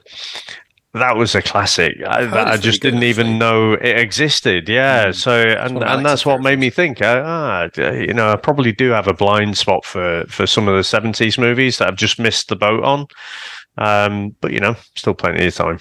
Yeah, mine's old horror. We're only just getting into it with, obviously, afterthoughts and stuff and do spooky season. There's so much horror before like the 90s. I realised I'd seen like none of it. Like, I've been trying to watch more of it recently, and then you realise it's probably a reason I haven't watched a lot of it, because anything after the original movie is normally terrible. And there's like 10,000 of the same film. Well, yeah, there's 12 Friday the 13th, there's 8 Nightmare on Elm Street. The thing with horror, though, it's so easy to do. So that's why you have to kind of filter through so much to find something good. Yeah, not like Star Wars where it's all good, clearly. Oops. Right. I think this film is evidence of that. Yeah. I mean, Zero, I'd say Zero the Hutt as well. He's a bit annoying. I know let's call sassy one. The flamboyant uncle. Yeah. Who is, he's a character, isn't he? And he's smoking, and it's the reason the film is like a 6+. It just says on there. Contains tobacco. Every time we watch a film and it says, contains tobacco depictions. We're like, I can't watch this, not tobacco. Oh no. It's not the killing and the shooting and watching loads of faceless soldiers being shot. No, that's not the problem here. The problem here is the small amount of smoke coming out of this giant slug being like you'd see in Alice in Wonderland. Maybe they'll edit it and they'll have a babe now. Death sticks. Death sticks, yeah. Oh yeah. Good bit of death sticks. Megan, is there anything else you wanted to mention? Not that you even wanted to not only not watch this film and not talk about it with Clone Wars. The Clone Wars movie. Anything you wanted to mention we haven't touched on yet? I don't think so. I didn't dislike it as much as I did from what I remember, but I did find it incredibly boring. Yeah. Yeah, I wasn't a fan of it. Has this made you more or less excited to watch the rest of the Clone Wars series? Well, the thing is that I know that the Clone Wars series is good because I've seen it. I'm not looking forward to seeing like the episodes that you made me you skipped, because the fact that we didn't watch them the first time would indicate that they're not that great.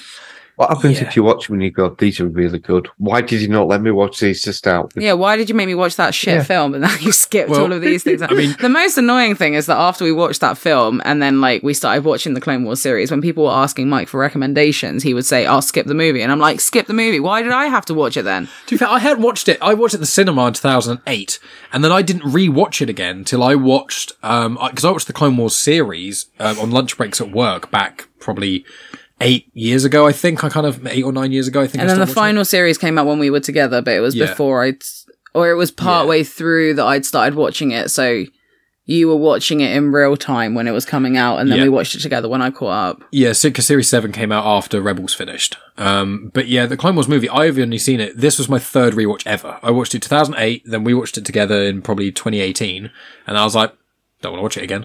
But Series 1, the reason... when we get to the series, you'll see why I skipped a couple episodes. There's one word which explains why I skipped a couple. Jar. Oh, yeah. There's a couple of Jar Jar there's a couple of Jar Jar episodes that I have seen. Yeah, there's a couple. There's even a fun Mace Windu Jar Jar team up, which is something you really didn't think you ever wanted. And after watching it, you realise you still don't want it. But that's jumping many seasons ahead. Maff, is there anything you wanted to mention regarding the Clone Wars movie before we fully wrap up? No. Cool. Awesome. No, I think we kind of... Again, I think because it was 4 episodes, it kind of... I want to get into the actual series now, because it just feels like it's kind of... It's whet the appetite a little bit. It was all right. It was nothing fantastic, but it was all right. But it felt like a bit of a trailer. Very long trailer, but it felt a bit like a trailer of this is what you're going to get, because it is a bit disjointed at times. But yeah, I am looking forward to watching the Clone Wars. Yeah, I do have a question. Yeah, have you managed to understand everything I've said, Megan, or did you need subtitles for the Yorkshire accent? No, I can understand what you're saying. It's because we watched. It was during one of the afterthoughts. The Witch. Remember we got to watch the Oh Witch? my god, yeah, that was confusing. Also, to be fair, that was like speaking like 1600. Also, going back with the Yorkshire accent, this is a completely side note. When at my previous school, we had to read, we had 3 mornings a week with my tutor group. I had to read a book with them, and I had to read like a chapter every single morning. And the reason that one of the books was The Secret Garden. And in The Secret Garden, it's written fucking phonetically in a Yorkshire accent. And it's like written as someone from Yorkshire would read it, but it's written like that. And I could not say it. I couldn't do it. It was really hard. So I got to the point with the kids, I was like, I'm just going to read this in my normal accent, and I'm going to change some of the words around and make it sound like how I would say it, but we have to pretend that it's in a Yorkshire accent, everyone. Should we read Kes from? Oof, yeah. I mean, there's Kes. There's also Train Spotting, which is arguably my favourite film of all time. Oh yeah, I needed subtitles for that film. Well, not just that film you need subtitles for. I can do that without subtitles, but the book Train Spotting, written by Irvin Welch, is written in phonetic Scottish. It's fucking shit. Fucking shit being Scottish. The amount of apostrophes in Train Spotting, the book, is insanity. You're just looking at it like, I can barely read this. Especially when there's lots of like slang words for heroin and things. I've seen like Twitter threads of like Scottish people writing tweets in phonetic Scottish. It's good. But yeah, so we'll wrap up here. So very excited to delve into Clone Wars Series 1. I think it's only 16 episodes, and then after that, I think after that they're like 22 episodes for a while, and then Series 5 and 6 are a bit shorter. In fact, Series 5, 6 and 7 are a bit shorter, but we've got a long way to go, a lot of cool episodes to highlight, and I'm very excited to delve in, because yeah, this film is not the best. It's not as bad as I remember, but it's not the best. And again, it's not the worst piece of Star Wars content on screen. Resistance is still the worst by quite a bit, but this has made me more excited for Clone Wars because there's little bits and pieces. Is it the Ewok movie? Yeah, but I've not seen the Ewok movies. Yeah, I mean, judging from the Caravan of Courage. Face. The Caravan of Courage is terrible. Have you seen the other one? Because there's a battle of... I think I had done, but it's Caravan of Courage that was the first one. And again, my little excited face getting the VHS and thinking, oh my God, more Star Wars. And then, honestly, what ensued was terrible. It's a holiday special. Oh, yeah, God, we've seen bits and pieces of that. We haven't sat through the whole thing. Arguably, that's probably worse than this is what the Legends fans don't like to admit, which is the Ewoks movies and Holiday Special are technically part of Star Wars Legends, and there are people online who are fucking wrong when they say this because they're idiots, who say the Ewok movies and the Holiday Special are better than the sequels. And I'm like, I've got problems with the sequels, don't get me wrong, they're not perfect, but if you actually legitimately think that the Ewok movies and Holiday Special are better made than the sequels, you are fucking delusional. If you like them more... Oh my God, so much aggression. But if you like them more because of nostalgia and because they're cheesy and stupid, that's fine. If you think they are better, you're just insane. I know I've not seen them, but I've seen enough clips and I know enough about them, and I'm like, anyone who says that and they're serious is just one of those people. What was it called? Disney shills. I've shown you some of the tweets that occasionally go into my Twitter feed. Angry people. And it's people going, can't call it Star Wars Legends. It's actually the expanded universe. Star Wars Legends is Disney talk. And you're like, oh my God, what is wrong with you? Stop own getting so angry. You're going to get so much hate. I'm sorry. It just frustrates me when people argue that Disney don't own the canon when the canon is created by the people who own the property. It drives me mad. And also, Clone Wars movie was made before Disney took over. So, and this is the kind of thing, the irony is that this movie encapsulates the things that you would inadvertently expect Disney to make from Star Wars. And this was made like nearly a decade beforehand. So Megan's mad at me for getting too wound up about it. Friends, I like Legends and canon. I'm sorry. Just to throw in something opposing. So I don't do it. I mean, I probably don't get as many Star Wars Legends stands as you do in your timeline, but I think the issue with having one body, Disney in this case, owning everything, is you get this very non-diverse, very samey kind of story. And I think if Disney owned Star Wars, the franchise, back in the mid-2000s, I don't think Clone Wars gets created. So I think it's the diversity of ideas. And with the diversity, you're going to get a bit of shit sometimes. You're going to get some hits, some misses. So I think that's what people possibly are arguing for. I don't disagree, but my counter to that normally is that in Star Wars Legends, the Star Wars original trilogy existed, and then Legends continued via books and comics. The majority of people who critique Disney Star Wars have not read the books and comics that have come out post-canon.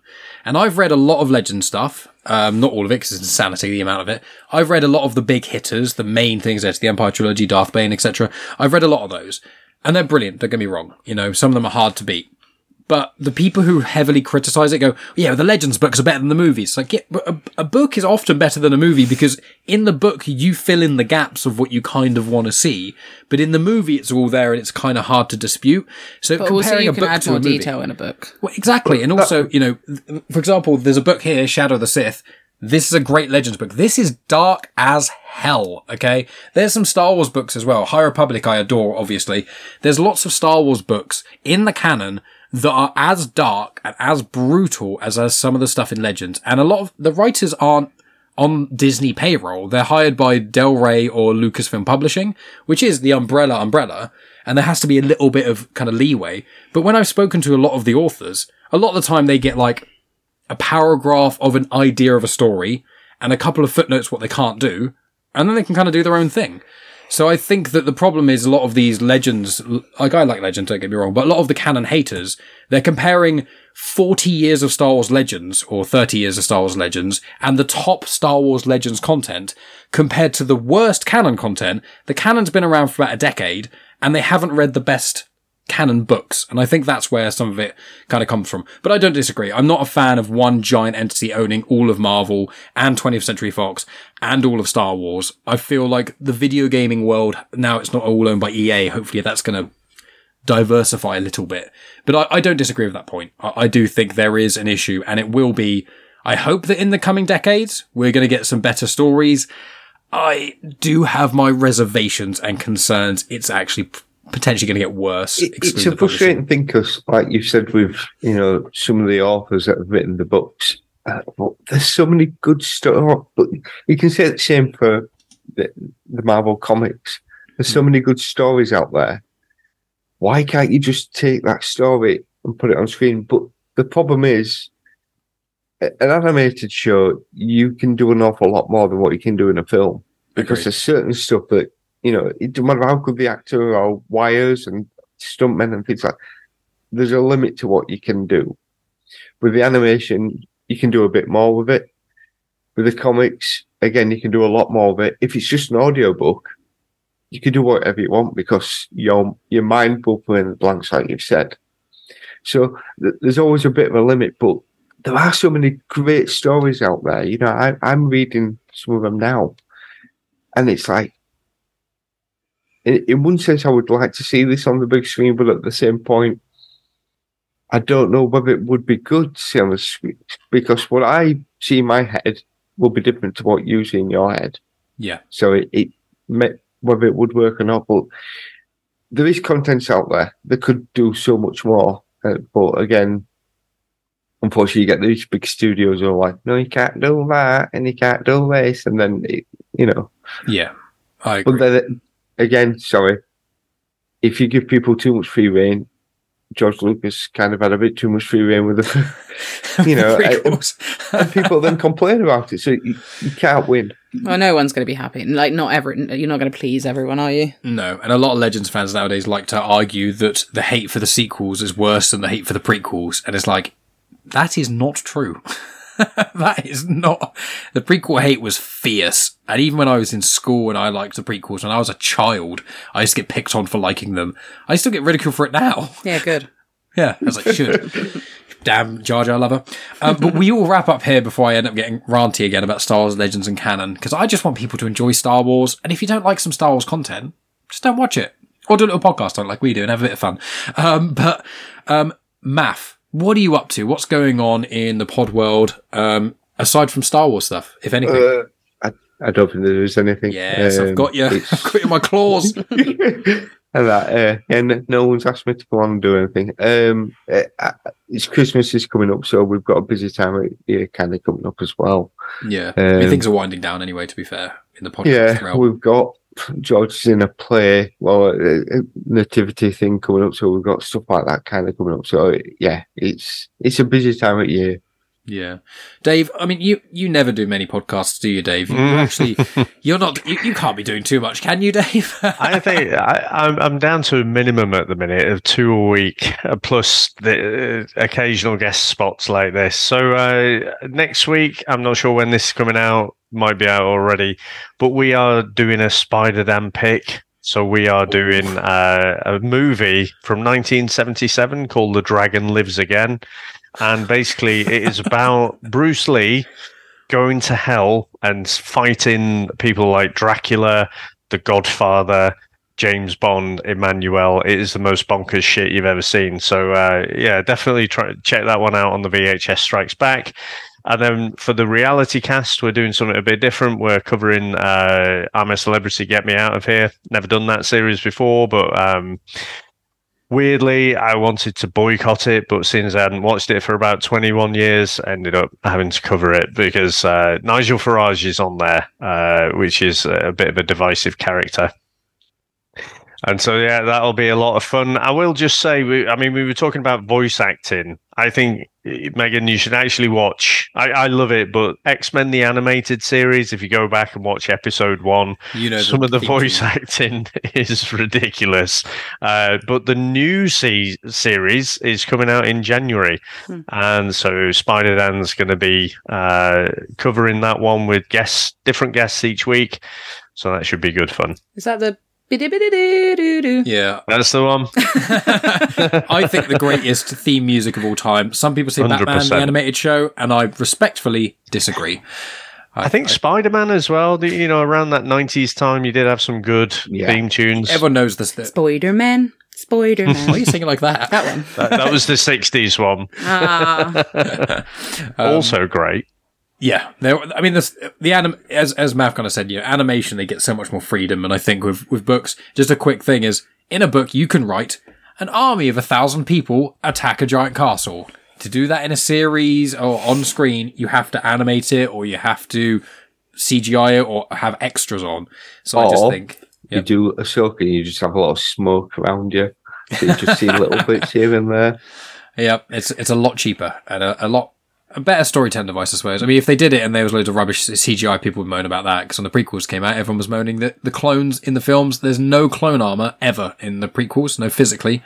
It's all CG. So in The Mandalorian, when they had loads of, not Mandalorian, in one of the, I think it was maybe Ahsoka, one of them, when they had to use live action armor, they had to borrow some for the 501st, because they didn't, the actual studios of Lucasfilm never made clone trooper armor, because it was all CG.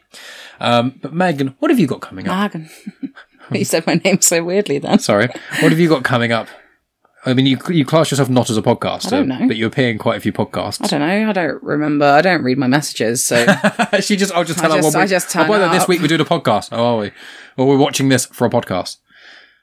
Okay, well, you can't remember. Disney discussions. There we go. That's what I thought you were going to be mentioning. Well, there's Disney discussions. There's obviously this. There's going to be the Buffy Revisited pod as well. I think the next few episodes of Genuine Chit Chat, Megan's going to be involved in. And Well, what an exciting time. Megan's excited. You can tell in her voice.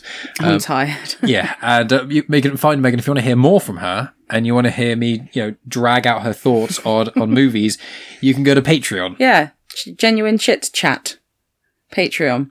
You can also find me on Grits Gets Fit on Instagram. Sometimes I post. I've been posting a little bit more regularly recently. Mainly selfies of us after the gym. Yeah. If you want to see a picture of the dog or me sweaty after the gym, go to my Instagram. What could be better than that? Well, friends, from me, follow me at Genuine Chit Chat on Instagram, Twitter, Facebook. If you're watching on YouTube, please subscribe. Check out the other Star Wars pods. There's an interview with Ethan Sachs I've recently done. I've also recently recorded an interview with Adam Christopher, which will be out around the time of this episode dropping as well. He's the author of Shadow of the Sith as well. Clone Wars conversation will be out in the whole of 2024. We're going to plan to do an episode, I think, every month, bar maybe August, because we're getting married then, so we won't be able to do a podcast then. But we'll figure it out, friends. But yeah, just thank you for listening. Check out all the details in the show notes and etc. as you usually do. And both Maff and Dave, thank you so much for going on this journey with us. And thank you, Megan, for sitting down and agreeing to watch the Clone Wars movie again. I didn't agree, but here we are. You just didn't turn it off when I put it on. I didn't really have a choice. But thank you, friends. We appreciate each and every one of you listening. And we'll speak to you very soon with Season 1 of Clone Wars Conversations. So as always, may the Force be with you. And be with you. And that's the end of the podcast. Thank you so much for tuning in. As always, my friends, make sure to check out the details in the show notes. That includes the previous episodes myself, Maff and Dave have done for both the Clone Wars Conversations, but also for Rebels Reviewed, which we did in 2023 as well, going through each season of Star Wars Rebels, which kind of birthed this whole Clone Wars Conversations show idea as well, and obviously the subsequent rewatch of the prequel movies. And you can also check out some of the guest spots I've been in recently on Spider-Dan's show talking about Book of Life and Coco, also on Back to the Filmography talking about Romeo and Juliet, and there's a few other things that are going to go on in the pipeline in 2024. I've already got several conversations lined up, so I'm very, very excited to see what comes out of those.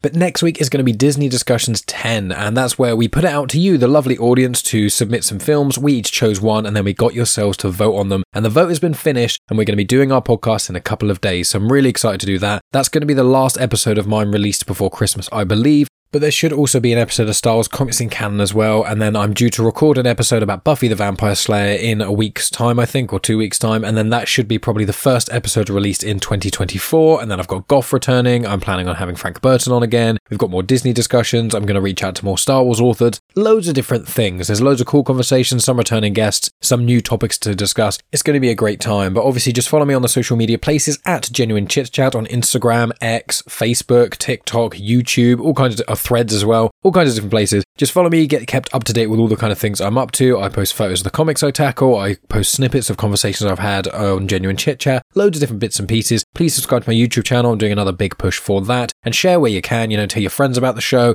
leave reviews and ratings and stuff. Please, let's do a big push on Spotify. If you're listening on Spotify right now, please just give it a 5-star. It takes a few seconds and it really means a lot to myself and to everyone who's involved in this podcast, which is me, myself and I, and obviously Megan occasionally pops on and says hi, but it is all just myself, does the editing, organising, all that sort of jazz. So thank you for your support. Please share, rate, review, tell your friends about it, leave reviews on places other than Spotify as well if you so desire, subscribe on YouTube, check out previous episodes. I've done loads and loads of content, and if you feel like supporting me even one step further than rating and sharing and all that jazz, please consider subscribing to Patreon. Patreon.com/genuinechitchat. For only £1 a month, you get immediate access to like 200 episodes of Afterthoughts, and there's a new one every week, and me and Megan are going to do a few Christmas ones that are coming up as well. We've also done a lot of horror ones. I've done Star Wars Legends book reviews over there, loads of crazy things. So if you want to support the show in the best way you can, help me improve my camera, because that's the thing I'm saving up for at the moment, and also you want to get bonus content every single week. At the moment there's like hours and hours and hours of it, then please consider going to patreon.com/genuinechitchat. But friends, that's going to be enough from me. Thank you so much for tuning in. As always, I'll talk to you next week with Disney Discussions number 10. I hope you have a great holiday season, and I'll speak to you next week. You have just experienced host, creator, everything elser of Genuine Chit Chat, and also the host and creator of Star Wars Comics and Canon, found on the Comics in Motion podcast, Mike Burton.